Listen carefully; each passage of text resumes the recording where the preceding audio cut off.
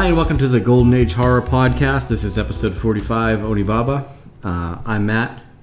That's Andrew. Yes. You can check out our website, www.goldenagehorror.com, or stay tuned after the podcast for info and show notes. Andrew, what does Onibaba mean? It means black cat. Perfect. No, I believe as the subtitles implied with the title at the beginning of the movie, it means the hole. Mm-hmm. Onibaba, the hole. No, wait. It means demon woman. Courtney Love is actually her band. It is called Onibaba. Onibaba, yes. That's a high quality joke there I just made. It's high quality collection of thoughts stringed together. We just put out the gold. It's a collection of adjacent thoughts. So, Onibaba is a 1964 historical drama / horror film directed by Kaneto Shindo, starring Nobuko Otawa, Jitsuko Yoshimura, Ki Sato, and Taiji Toniyama. Sounds like you're getting a lot better at that, honestly. I'm just doing my best. I know, but that sounded right. Those all sounded pretty good. They could certainly be the real names.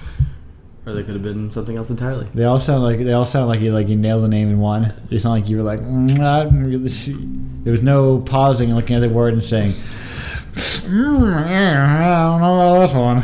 I'm just gonna go ahead and apologize to anyone who can actually pronounce Japanese names properly, that they had to listen to me try and say it. Right. I'd rather someone.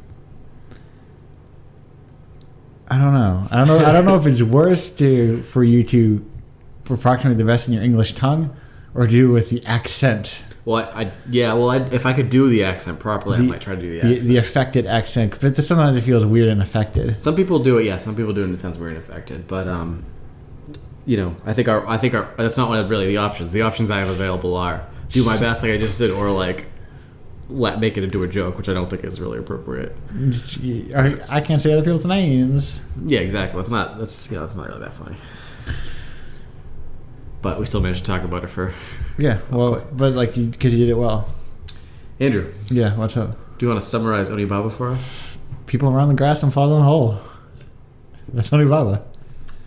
Longtime podcast fans / listeners will notice that Andrew's summaries are getting shorter and shorter as time goes on.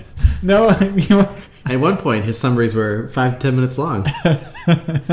Now we're struggling to crack 15 seconds.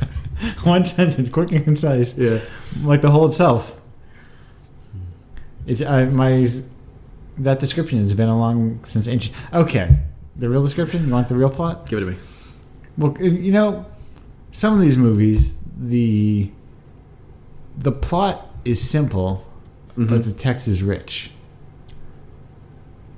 And this is a movie like that for sure. Yes, but maybe some of the early movies, there's a lot of plot going on.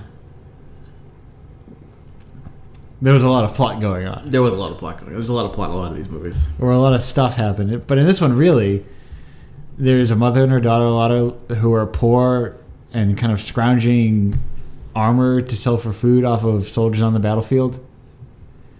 And then, a friend of the husband's son comes back, starts a relationship with the daughter-in-law. The mother doesn't like it. She's living in sin, pretends to be a demon. Mm-hmm.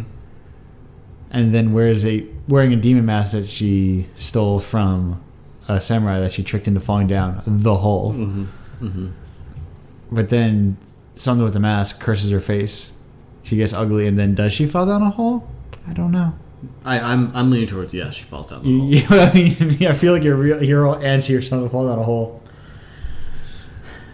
I mean, they spent a lot of time on the teasing us with that hole. It was like... Yes, they spent a lot of time teasing with the hole. Yes. They would, linger around the edge of the hole. They would just, show it in the back of shots. Yeah. There'd be a lot of running, but no holes, so you're like, where's the hole? Yeah. I mean, the whole movie's set in these... Gotcha. I know what you're saying. The entire film is set in this, it could be 20 feet wide, or it could be miles wide. Yeah, these fields, these fields of grass or something, and they refer to it as grass.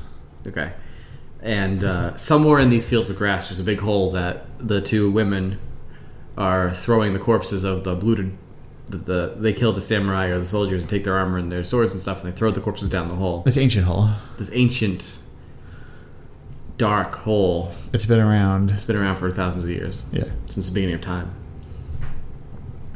But anyway, they spend a lot of time running around these fields, and you're constantly, or at least I, watching the movie, was pretty much fixated on the fact that hole was like, no one was ever looking at where they were going. They were always like just screaming and looking up at the sky and running through these fields, and it just seemed like super inevitable to me that someone was going to fall down the hole and break their legs. Yeah.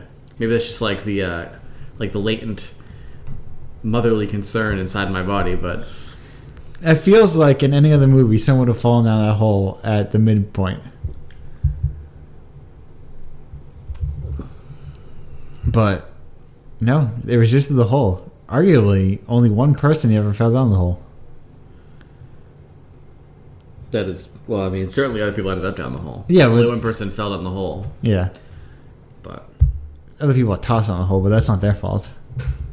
so this is the second Kanito Shindo movie we watched. Yeah. The other one was Kuroneko. Kuroneko, the Black Cat. No, Black Cat. Just Black Cat. Right. I don't know if there's a Japanese word for the. There's not an article in there anyway. Yeah. But I was just saying the Black Cat. The Black Cat is a little different. Black Cat is a different movie. Yeah. Less ghosts in that, I think. There's some ghosts in the Black Cat. They're just a lot. The Black Cat's a different movie. Let's just say the Black Cat is a different movie than Kuroneko. Yeah. Let's just leave it at that. There's not. I don't think it's an official ghost in the Black Cat. An official ghost. But there's official ghosts in Kuroneko. Yeah, there's some honorary ghosts in the Black Cat. They get their stamps. Yeah. You know. There's some honorary ghosts in the Black Cat. They got a what's the word I'm looking for? Like a ceremonial doctorate from Ghost Academy. Mm-hmm. Ghost University. Not officially though. You can't actually say you're a doctor. Or a ghost in this case. That's a Game Boy game, isn't it? Dr. Ghost. Dr. Ghost? Yeah.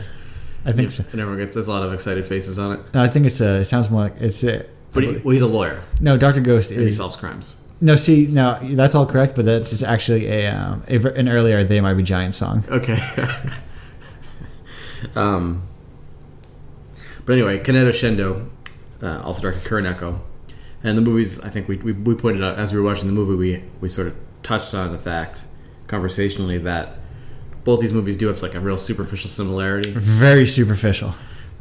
They're not that similar, but they both involve a mother or an older woman, younger woman killing samurai. Right. And a general distaste for war and the samurai class.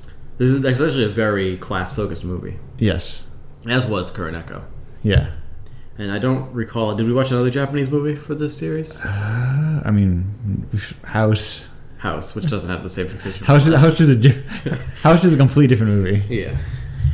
House was also co-written by like a 13-year-old, so... Yeah, well, I mean... 13-year-olds... So they more concerned with gym class than social class. Yeah, I know what you you're might saying. say. At least in like the 70s. You should see Andrew's face. He is so amused by my joke. You couldn't actually see my face because I'm on the floor under the table rolling around. I'm pulling a real hachi. Yeah. Were the other characters named? I don't remember them ever saying... I don't think they were named. Yeah, because I don't remember them ever saying their names. I think the only names were given to the son, which was briefly. Like Kichi, right? Yeah. And Hachi.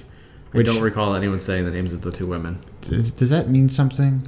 I think certainly there's definitely I had actually taken a note that this movie did seem very concerned with sexual politics. Yeah. Not like literally like intercourse politics, but like gender politics. Yes. Like that was the core like conflict of the film. Mm-hmm. Was she's living in sin. Yep. Yeah.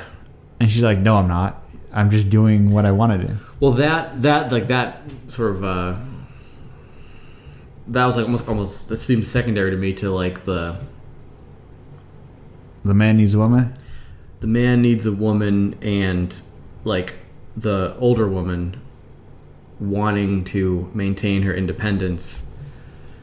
And that was really she wasn't as concerned about it wasn't like a moral judgment she was passing on the younger woman. It wasn't like she cared that they were living in sin, really. She just didn't want she was using it as an excuse. Yeah, she didn't want to be alone. And throughout the movie, like in one of the first scenes in the movie, they bring some armor to be sold to the guy. He's got a name. Ushi. Ushi, yeah. Yeah, Ushi. And Ushi, right? Uchi, right? I think it was Ushi. Yeah. U.S. Yeah. Because I'm like, wait a minute, all these guys. Because what I said when I said, oh, I wonder if that means something, was Hachi and Kichi. If like Ha and Ki are like these. I wonder if they're just like it's sort of like a lower class name. Right. Naming convention. Well, because I think names are often, you can break them down into like components, like syllable components that mean different things. So I don't know what those two names mean. Kind of like, most English names mean something. Yeah. But they don't. Then a lot of them are not as clear anymore. So it's not so inherent what the things mean. Yeah, I mean, I do think what their roots are. In some cases, there are plenty of English names that you are like, what the words are. Oh yeah, I see what you're saying. Yeah. Yeah. Okay. But I think you're onto something there, though, with the idea that the two women didn't have names for a reason. Right. But anyway, the Ushi, one of the first scenes in the movie, he basically just like offers a woman a bag of millet in order to sleep with him. Yeah. And then later, Hachi, when his first shows up, he just walks in and demands to be served, and it just his whole attitude. Yeah, he's a real creepo. Yeah, he is a creepo. But that, I mean, regardless, it's definitely aside from examining the relationship between samurai and farmer, it also examines the relationship between men and women. Right. I think in a lot more profound way than Kuroneko did. I don't remember Kuroneko really being about that. Well, Kuroneko has a lot more supernatural elements to it. Yeah, that's true too. So there's a lot more focus on that. This is basically no supernatural elements until maybe the end. Yeah, and even then, it's not really. I mean, I guess it could just be a funky mask. It could just be a gross mask. Yeah. So the scene at the end, I don't know if Andrew directly said it, but the woman, she's got the mask that she stole from the samurai. It's a sort of grotesque demon face. Yeah, it's a very. You know what it is if you think like Japanese demon mask. Yeah, it look like it is. That's exactly how you picture it. Right. There's probably a word for that. A very specific type of mask. It is NOH. What? Oh no. Yes, that's I believe is the term for those masks. Okay. I had that written down somewhere, but I don't know, or I might have read it earlier. I hope I'm right on that. I mean that is I believe no is a Japanese word. Yep. So you're good on there. But anyway, the mask is pretty unnerving, both in the scene when the samurai is wearing it and he's sort of demanding to be led out of the forest. Yeah. Then in the scene when she goes down into the pit of corpses to fish the mask out in his armor and stuff. And then in the end of the movie, she's been stalking the younger girl when she's attempting to rendezvous with Hachi. Yeah. And the mask gets stuck on her face and she can't get it off, and she believes that she's been cursed and turned into a demon. There's a whole it's really that was, and we generally talk about this later, but we have all the times it comes up: is this a horror movie? Is this not a horror movie? Right. And to me, a horror movie is a very broad term, and it just has to have something that's like a horror, like something horrifying in it. I'll know horror when I see it. Yeah, and then to me, that's when it crossed. I think I would have honestly been on the fence if it was a horror movie or not until that scene when she's struggling to get the mask off and the younger woman gets out the hammer and she's trying to crack it off with the hammer. And, yeah. There's a scarred face underneath. There's a lot of dark, gothic-y type touches in this movie prior to that with there's a pit of bones that's been picked clean. They throw their murdered corpses down into. That's pretty horrifying. Right. But in a different way. That's the horror. That's the horror of survival. Yeah. But it turns a corner at the end and just goes full on horror, full throated horror. Yeah. I think. Pure. Someone mentioned. I saw someone on Twitter mention that what horror does that they don't think a lot of people get what that horror does is horror is laser focused on aesthetics more than any other genre. Like it has such a strong adherence to aesthetics, sometimes above anything else. There's definitely, I would agree. I don't know if I'm drawing a blank. I feel like that statement's too broad to be uncontested. You're right. Uncontested, but it's just a Twitter statement. Certainly, there's a lot of very aesthetic horror movies. Yeah, but there's also a lot of very aesthetic other types of movies. Yeah, and I think there's probably some horror movies that aren't focused on aesthetics as much as. I think it was more the sentiment that people are underselling the aesthetic value that horror can bring. I do think that there's a thing that horror movies do more frequently than other kinds of movies generally. Certainly dramas and comedies won't really do this. I think other genre movies do it though, but there's a thing that horror movies do where like, and Suspiria is like the archetypal example. Yeah. Where it's like, it literally does not matter what is happening in the movie. It is just about the aesthetics. And the aesthetics string together to create like a mood and a feeling of forward motion. Yeah. And it all works. Even though if you took the words out of that movie and read them, you'd be like confused. Like nothing, it doesn't really make sense, but it makes enough sense when you're watching it that it doesn't Right. matter. And it's so beautiful that you're okay with it. Yeah, I've seen a lot of weird movies that sometimes I don't know if you would classify. Also, movies get weird sometimes, and sometimes weird movies are also horror movies. Yeah, I mean, I'm sure, like, when I was saying that, Yeah. I'm sure there's science fiction movies that do that. Right. I'm pretty sure there's some westerns that do that. Like, some of those spaghetti westerns Are just like are just vistas. whistling in vistas. Yeah. But, like, maybe horror movies do it the best. I think that's a possible way to look at it. I think that's what that statement was leading towards. Yeah, and then that's the case. I can see the truth of that. So about that mask, Mm-hmm. I don't know. I think it's just like the particulars of that expression. But at first, like, I thought they changed the mask, subtly changed it, because it seemed like no matter the scene, and the mask would have fit the expression to some extent. I don't know. Did it change? I don't think it did, but it looked like it did to me. Like, it felt like it. The original, when the man walks in, the aura, like the expression the mask is giving off, feels different than at the end where she's like pleading and desperate. Yeah, this movie. I mean, this is a beautifully shot movie with some really great lighting, and I think maybe the lighting they used when shooting the mask was like very like. It was. They were careful to be appropriate with it. Right. So I think like the combination between just sort of the general grotesque horror of the face, and the way it's shot, like sometimes at like a high up angle, where along with the figure who's like wearing it.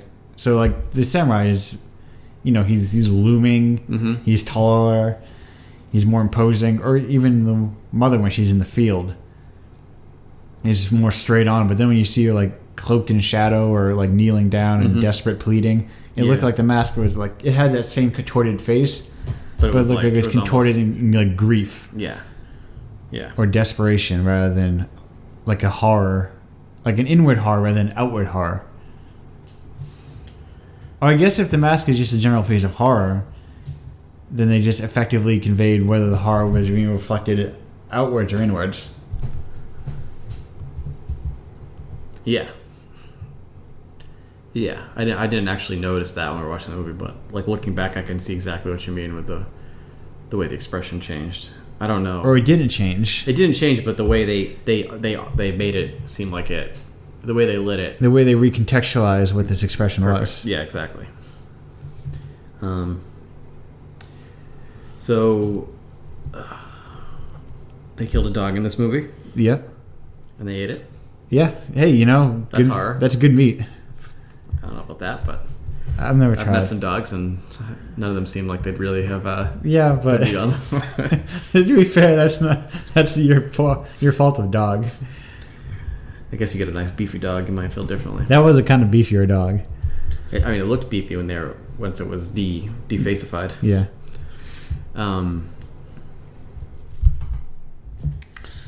There's a lot of sex and nudity in this movie. Yeah.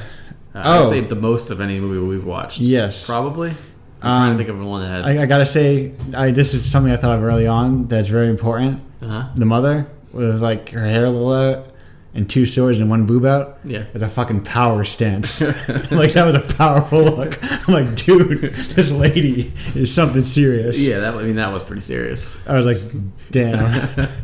That is a good look. I'm 100% serious. That's all. That's not a joke. I mean, like that is iconic. That just looks good. And it was like, I feel like she didn't deserve the constant scorn she got. Yeah, no, like it was constantly like, get away from you, disgusting old woman. She's like 32. Yeah. She's got a white streak in her hair. Yeah, which looks good. She's got heavy makeup on. I think that to age her, but that's clearly not that old of a woman. No, and also like it's a stylish skunk streak. Yeah, of course. I mean, this is the horrors of war that turned her hair white, so I don't know if we should be trivializing it by applying our modern fashion techniques to it. Right, you know what I'm saying? It looked good. Wouldn't throw her out of the cave, you know? Yeah. Well, Hachi would. Ushi would bring her into the cave. Ushi was into it. Yeah. Ushi was into it right at the beginning. Him in his man cave. He would toss her a bag of millet. Hachi's having none of it. Got any notes about Hachi's fucking horn dog humping the ground? No, I didn't write any notes about that. When he was like, "Oh, I'm so horny," he started like running through the field. There's a part. I mean, we forget in our modern times that masturbation actually wasn't invented until 1971. Yes, he was like, I don't know what to do with it. He didn't know what to do with all the energy he had. So he just took off most of his clothes and just started like rolling around the dirt. Mm-hmm. Mm-hmm. Oh, who's that guy that killed him at the end? I don't really know. It wasn't Ushi. No, was it the samurai crawled out of the hole?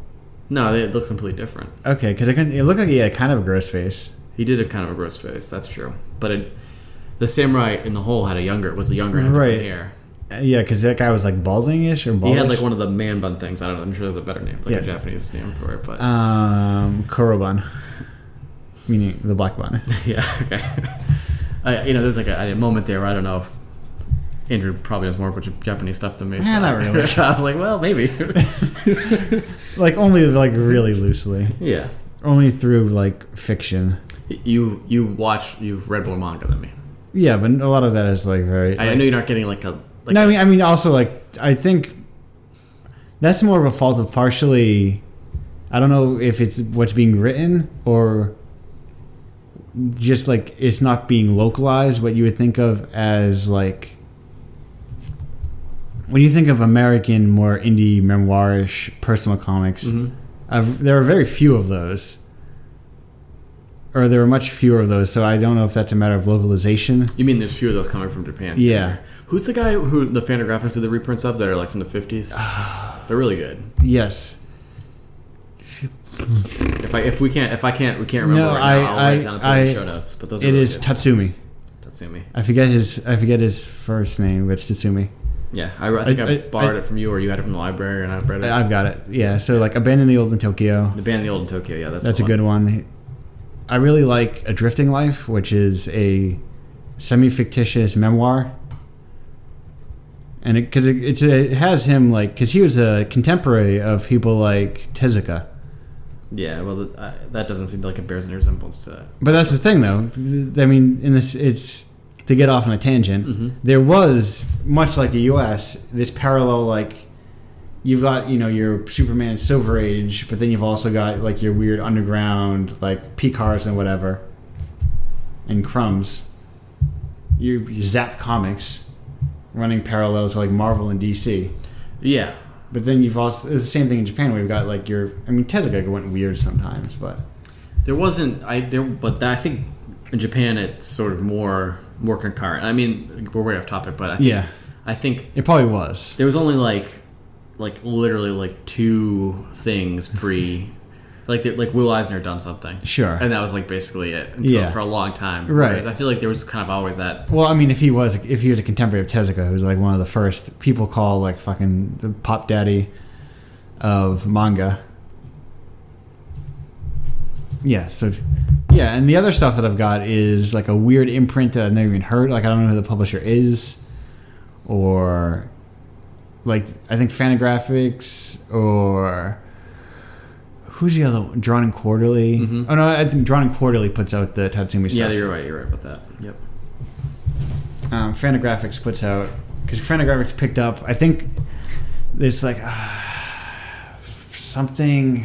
Hagase or Heichi? I forget his name. Red Colored Elegy and Gold Pollen... Gold Pollen I picked off like Picture Box was the imprint. I don't think they exist anymore. But Fantagraphics put out Red Color Elegy, which is, an abstract, more artsy thing about sort of like young animators. But yeah, I think it's just a matter of what's marketable is like, Shonen Jump.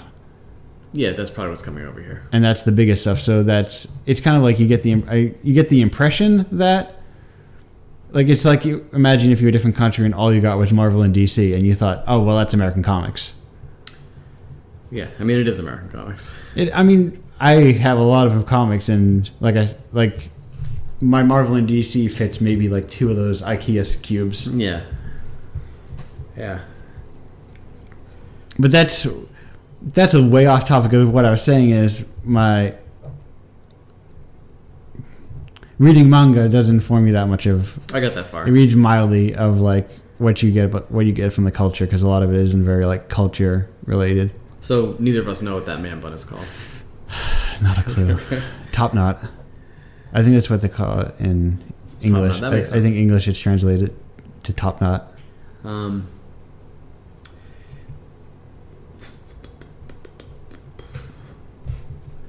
will say that this movie had like a real strong, like, it really felt like a folktale.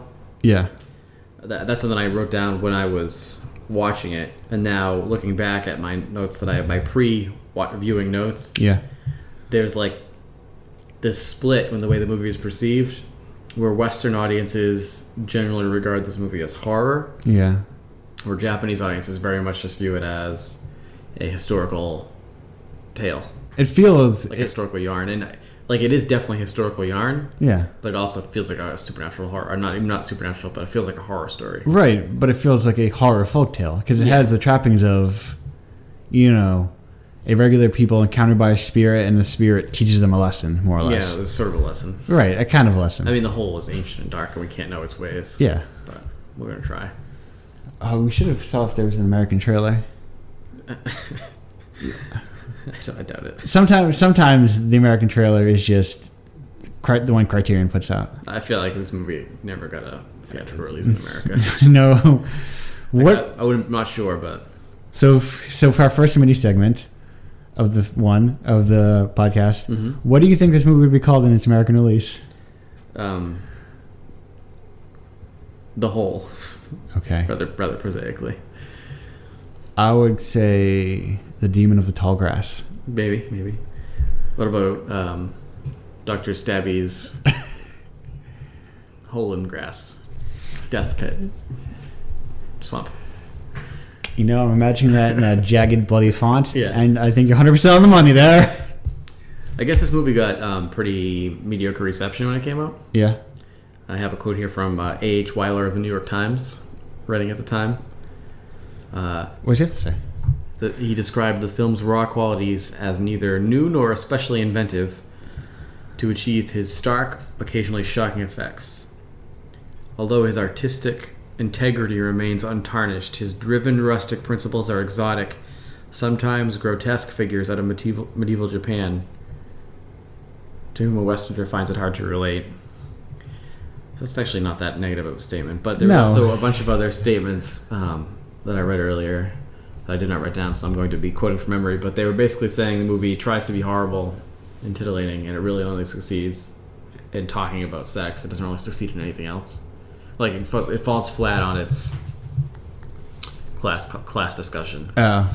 It just manages to be like a sexy murder tale. Okay. Which I don't think is fair. No, I think it doesn't, because it's not very explicit. It's not titillating. No, it's not. I don't think it was ever... No, here's the thing.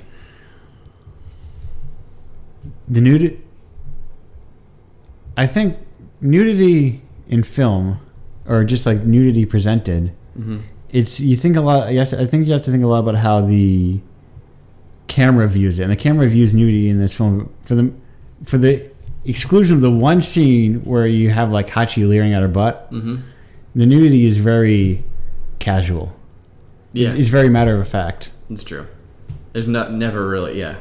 It's not like check out these hot boobs. Just like it's so hot, and so they're sleeping without their clothes on. Yeah. Because you don't get like slow pans across bodies. It's true. You don't. I mean, even the sex is like Hachi will just like yank your shirt down. It's like amorous hugging. Yeah. And there's a lot. There's plenty of Hachi butt.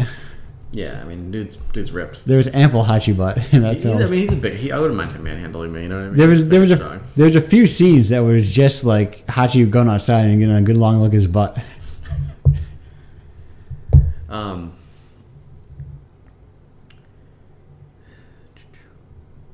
Do you have anything bad to say about this movie? I think it was a little slow at the beginning. It did. I did feel like it was like a little long. I'm not sure if there's something I would cut out of it though. Right. I mean, that's just it runs at an hour and 42 minutes, which is not that long of a movie. No. But there might have been like one too many scenes of Hachi like rolling around in the grass. I'm not sure. I don't know. Yeah. But yeah, I can't really say. I do think it's a very good movie. I really did find that part at the end upsetting when she's trying to get the mask off. Right. Yeah. And I think it's pretty.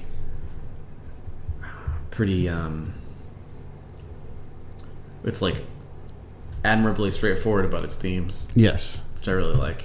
It's right to the point. It's right to the point. But without necessarily saying its point for the most part. Yeah, it shows. No one really... I mean, there's a few comments by the older woman about how you caused your son to die and you deserve this, the samurai and all that. But really... But those feel like they're coming from the character. They don't feel like a talking point. There's no one stops and gives a speech about the noble farmer or anything like that. Right. It's just they live hard, shitty lives and... Nobody cares. And nobody cares. And even the murdering of the samurai is almost like an afterthought. It's like, just they have to do it to eat, so they're going to do it. Right. There's not really the film passes very little moral judgment on them for killing a samurai. That they hate the samurai is just an added bonus. Yeah. It's almost like yeah, of course they hate the samurai. And the film really only sort of passes moral judgment on the older woman for trying to interfere in the relationship, but only in the sense that she ends up with a pretty badly scarred face from the mask. Yeah. And that feels a little bit like a sort of a like a folktale-ish you get what you deserve. You get what you deserve thing. But the movie also spends a lot of time making sure you know how creepy Hachi is. Like, he's looking at his chicken and stuff. Right, and he's just like doing little cat paws in the grass. So I'm not sure. Like, he seems like really no one gets out of this movie. What I'm getting at is that one of the reasons the movie is good is because the characters aren't cut and dry. They're interesting characters. And right. They're all just sad and desperate. They're sad and desperate. And no one's a complete parody of themselves. Yeah.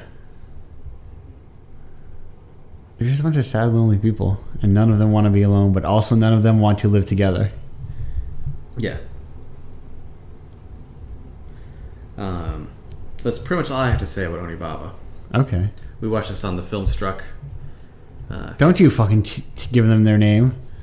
Well, I always say which version we watched. Sorry. All I'm saying is Filmstruck fucking better pay up. I'm not affiliated with Filmstruck. But I do like to just say like we watched this version, so yes, you know what I mean. I usually just say it on the show notes, but I'm just figuring I mention it. Right. I think is there a non-Criterion release of Onibaba? There is. Oh, okay. There's a couple different. There's imports and there's an older DVD release, I believe. Oh, okay. That's a non-Criterion. I don't know if it's any different. I didn't research that. Yeah. Just we watched the version that is available on the Criterion Collection. Yeah. Ooh.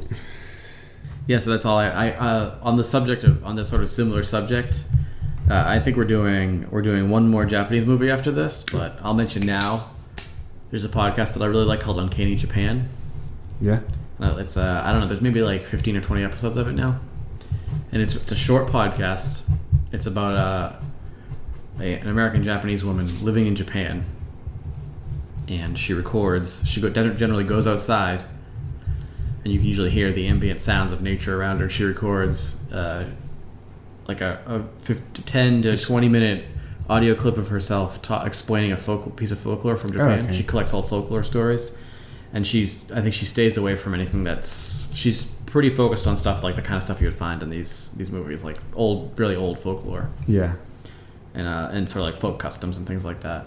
So I find that's a good podcast, and it's sort of on this subject. So if you enjoy these type of movies,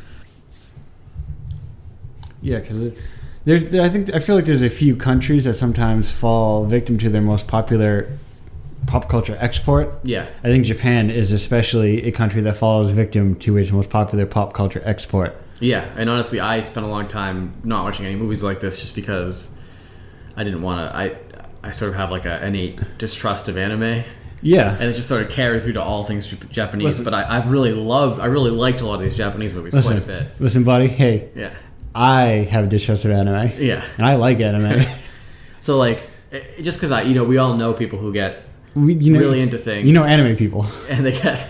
Well, I don't want to just put down anime people as a blanket. I try not to blanket to anyone, any group of people. Like I think that people should just be allowed to be into what they're into. Yeah. And that's not pass judgment on them. Exactly. But there are just people who just take things too far, and anime seems to have a high concentration of people who just like. It's so much. So much anime coming out of them. Here's the thing. Yeah. It came at a time when like nothing else was like it when you were growing up, mm-hmm. and this was weird and fascinating. And what are these cartoons that aren't like the cartoons that I have in America? And there's so many of them, and they're weird. They're like, what is this? They're not really that weird, much weirder. It's just like they have a different. Yeah, they really appeal to some people. Yeah, it's just like these are just like, these same cartoons, but just viewed through a different lens. They're same. A lot of them are full of their same dry tropes and everything else, but it was new and fresh, and then just caught on. And to some extent, there's a lot you could say about how manga, especially, was the only comics that really cared about women, like especially in like the late 90s. Yeah, in the early 2000s. There were definitely like Strangers in Paradise and stuff like that was coming out. But, sure, and Love and Rockets and all those sort of things. But yeah, I know what you mean. But those like what kind of average person is talking about Love and Rockets? Yeah, I suppose they're like niche, like punk things almost. Yeah, that's fair. And they were more casual. I mean, you can see it very anecdotally. Look at how many comic artists nowadays. Whenever they post their old art, all looks so anime. Yeah, I mean, anime. Like I was reading. Even so many who have like drifted so far away from that style, who is like unrecognizable in that style. Like when I was in high school, or maybe I think it was actually before I was in high school. I think it was when I was in middle school. But the X-Men artist was Joe Madureira. Okay, you know who that is? No. You do Battle Chasers? Do you know what Battle Chasers is? No. That's a video game too, so I thought you might know it. But it's... it sounds... it sounds like a video game. But that was like the big thing was like he basically drew like anime people. Yeah. It was like Wolverine was anime. It was like a big thing. And that was like... But then like right on his heels or right around the same time, like there was like Humberto Ramos and like a bunch of other... like I remember... All I'm saying is I remember when anime crossed into American comics and it was like... late 90s, early 2000s. Yeah. It was just like, all of a sudden it was like the thing. Like American comics started looking at anime. Right. So like you can see like it probably hit in the early 90s. And then, yeah. I remember like the libraries and the Borders of like people sitting on the floor. Yep. I worked at Borders for a while and people would come in on their like lunch breaks from the Stop and Shop nearby, like the teenagers who worked. Yeah. Or I don't know, I guess they wouldn't even been teenagers, but people who worked during the day but they were really young. Right. Like maybe in their early 20s. I mean, some were probably teenagers at some point. Yeah. Because I'm... Well, everyone was a teenager at some point. Right. But... Or will be a teenager at some point. But, yeah. But anyway, I remember people coming in and spending their lunch breaks just, like, reading anime. And I actually didn't mind shelving the anime section because, unlike the American comics section, which was just always full up and there's, jam books and Cracky Ken, there's always, like, wiggly space in the anime section to fill in some of those... It also was very logical. Like, there's all those... What's the company that has, like, the red bar on it? But everything was in series. Yeah. Like, the spines all made sense. It was very easy to shelf. They, as someone who has just reorganized the bookshelf to be by size and then by publisher, mm-hmm. There's a clear aesthetic through line. Like, even, like, the different, like, imprints within the same company have very similar aesthetics. Mm-hmm. So it all looks nice.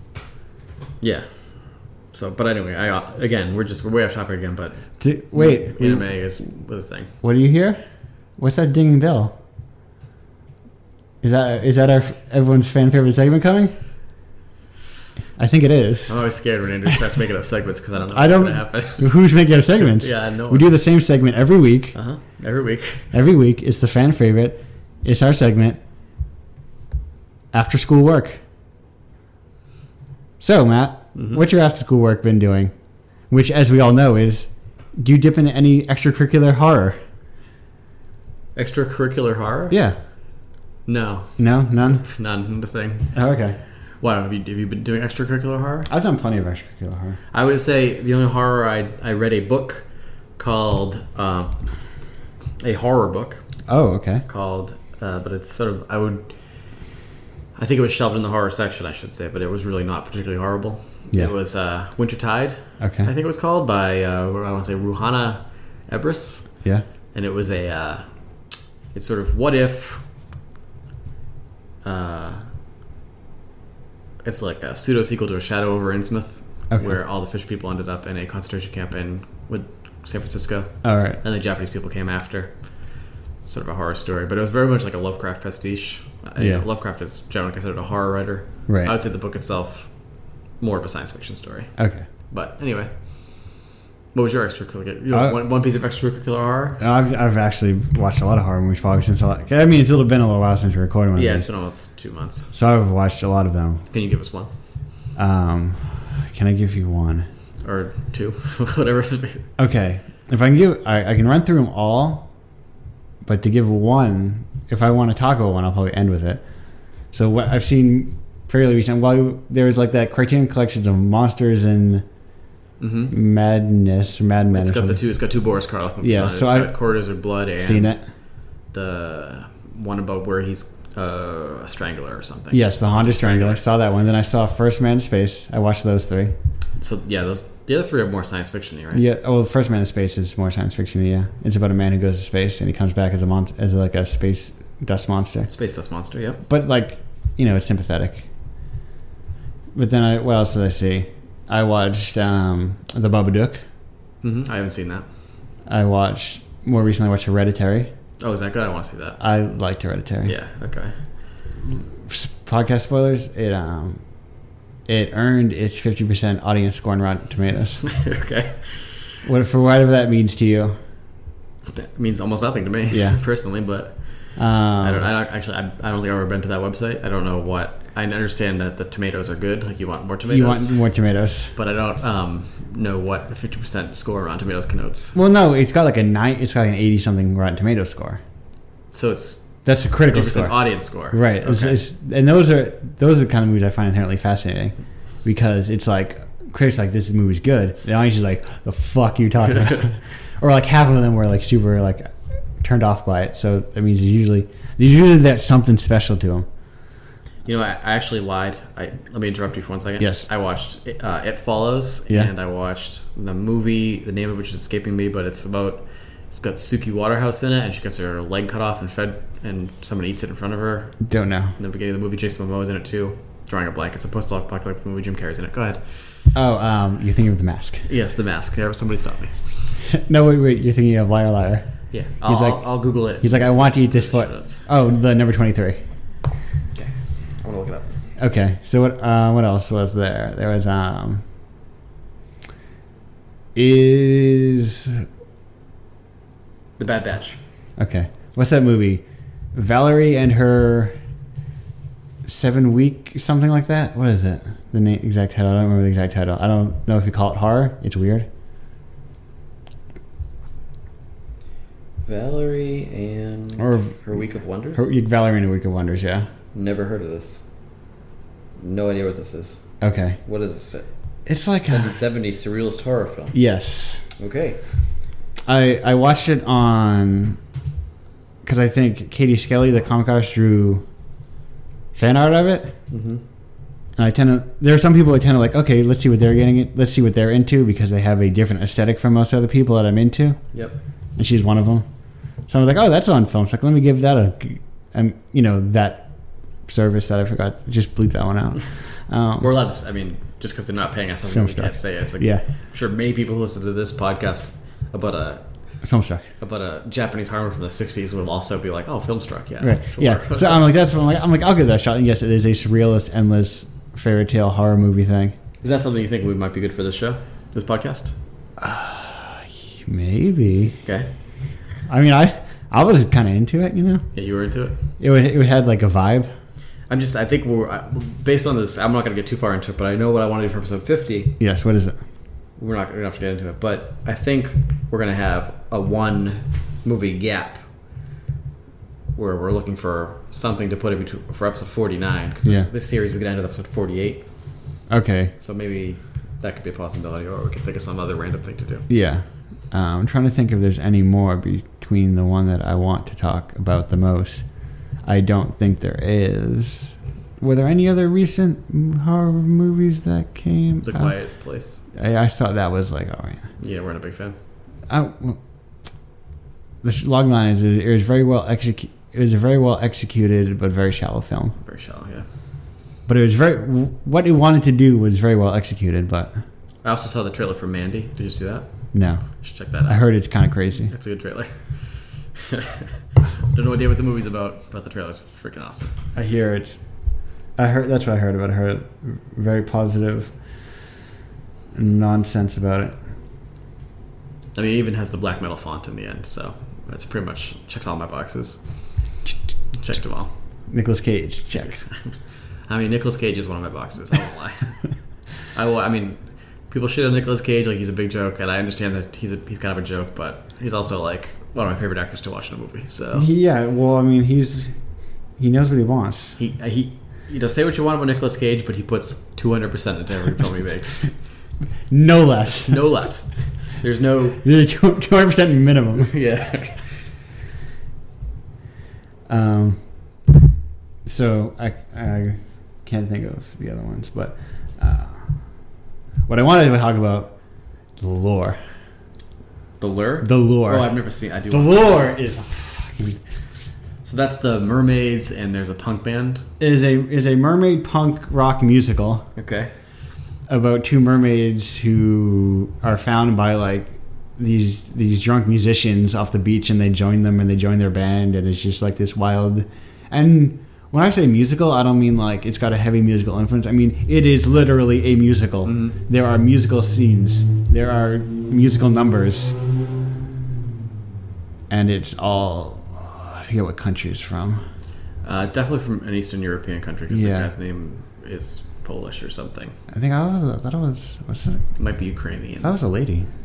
It could barely. I thought a woman directed it. It's one of those names where. You're not from the country, so you don't know. Yeah, exactly. It's a not very non-Western name, so I wouldn't be able to tell you. You don't know the conventions. Yeah. You don't know the norms. Well, let's see. But that was like, the Lure is my Phantom of the Paradise. Oh, you're into it? Yeah. I was disappointed because I looked up. I was like, oh, let me check out those numbers again. But it's like no one on YouTube has like the musical numbers cut out of it conveniently. Maybe in 10 years they'll be like. Yep. She is known for her correction. She's working on Deranged, a science fiction opera with David Bowie's music. Sounds okay. I can see myself watching that. Yeah. It's a very loose adaptation of the original Little Mermaid. Oh, okay. You know, losing voice, sea foam, and all that. Yep. But there's 2 of them, and they're like sisters. And Yeah, I saw the trailer, and that was definitely like a movie. I was like, I should watch that. I But, fucking loved it. yeah, okay, I'll watch it. Is it on That Which Shall Not Be Named? Yes, Filmstock. Yes, on Yes. Filmstock. Yeah. Okay. I think that's it though. I think those are all like the horror movies I watch in the interim. Do you have anything that's final to say about Onibaba? Yeah, it's good. Yeah, Good stuff. It was like, it feels like it's a very slow, very like wandering horror movie. Yeah.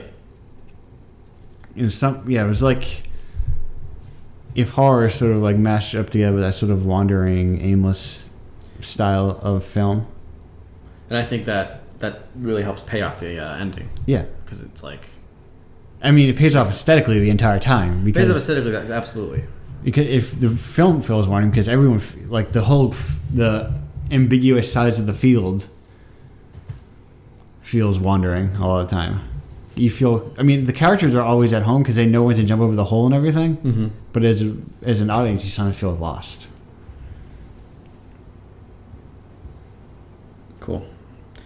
All right, I'm going to give the final spiel. Okay. If you have any web design or development needs, please check out our sponsor, WhalingCityWeb.com. We have a sponsor? Oh, yeah. Did they give us money? It's me. Oh. I'm the sponsor. Oh, okay. I pay for the podcast hosting. Oh, yeah. Buy a website from me. We'd like to start taking listener questions and comments on the show. If you have a message, you can leave a message for us by calling 508-817-3408. This was episode 45. Is there an email?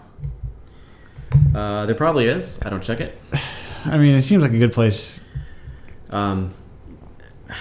I believe it's matt@goldenagehorror.com. That seems like a good place because not everyone wants to leave a voicemail. It definitely was matt@goldenagehorror.com. Not everyone leaves a voice message. A better way to get in touch with me via email, because it forwards to my regular email address. I haven't tested it in a while to see if it's working. Oh, okay.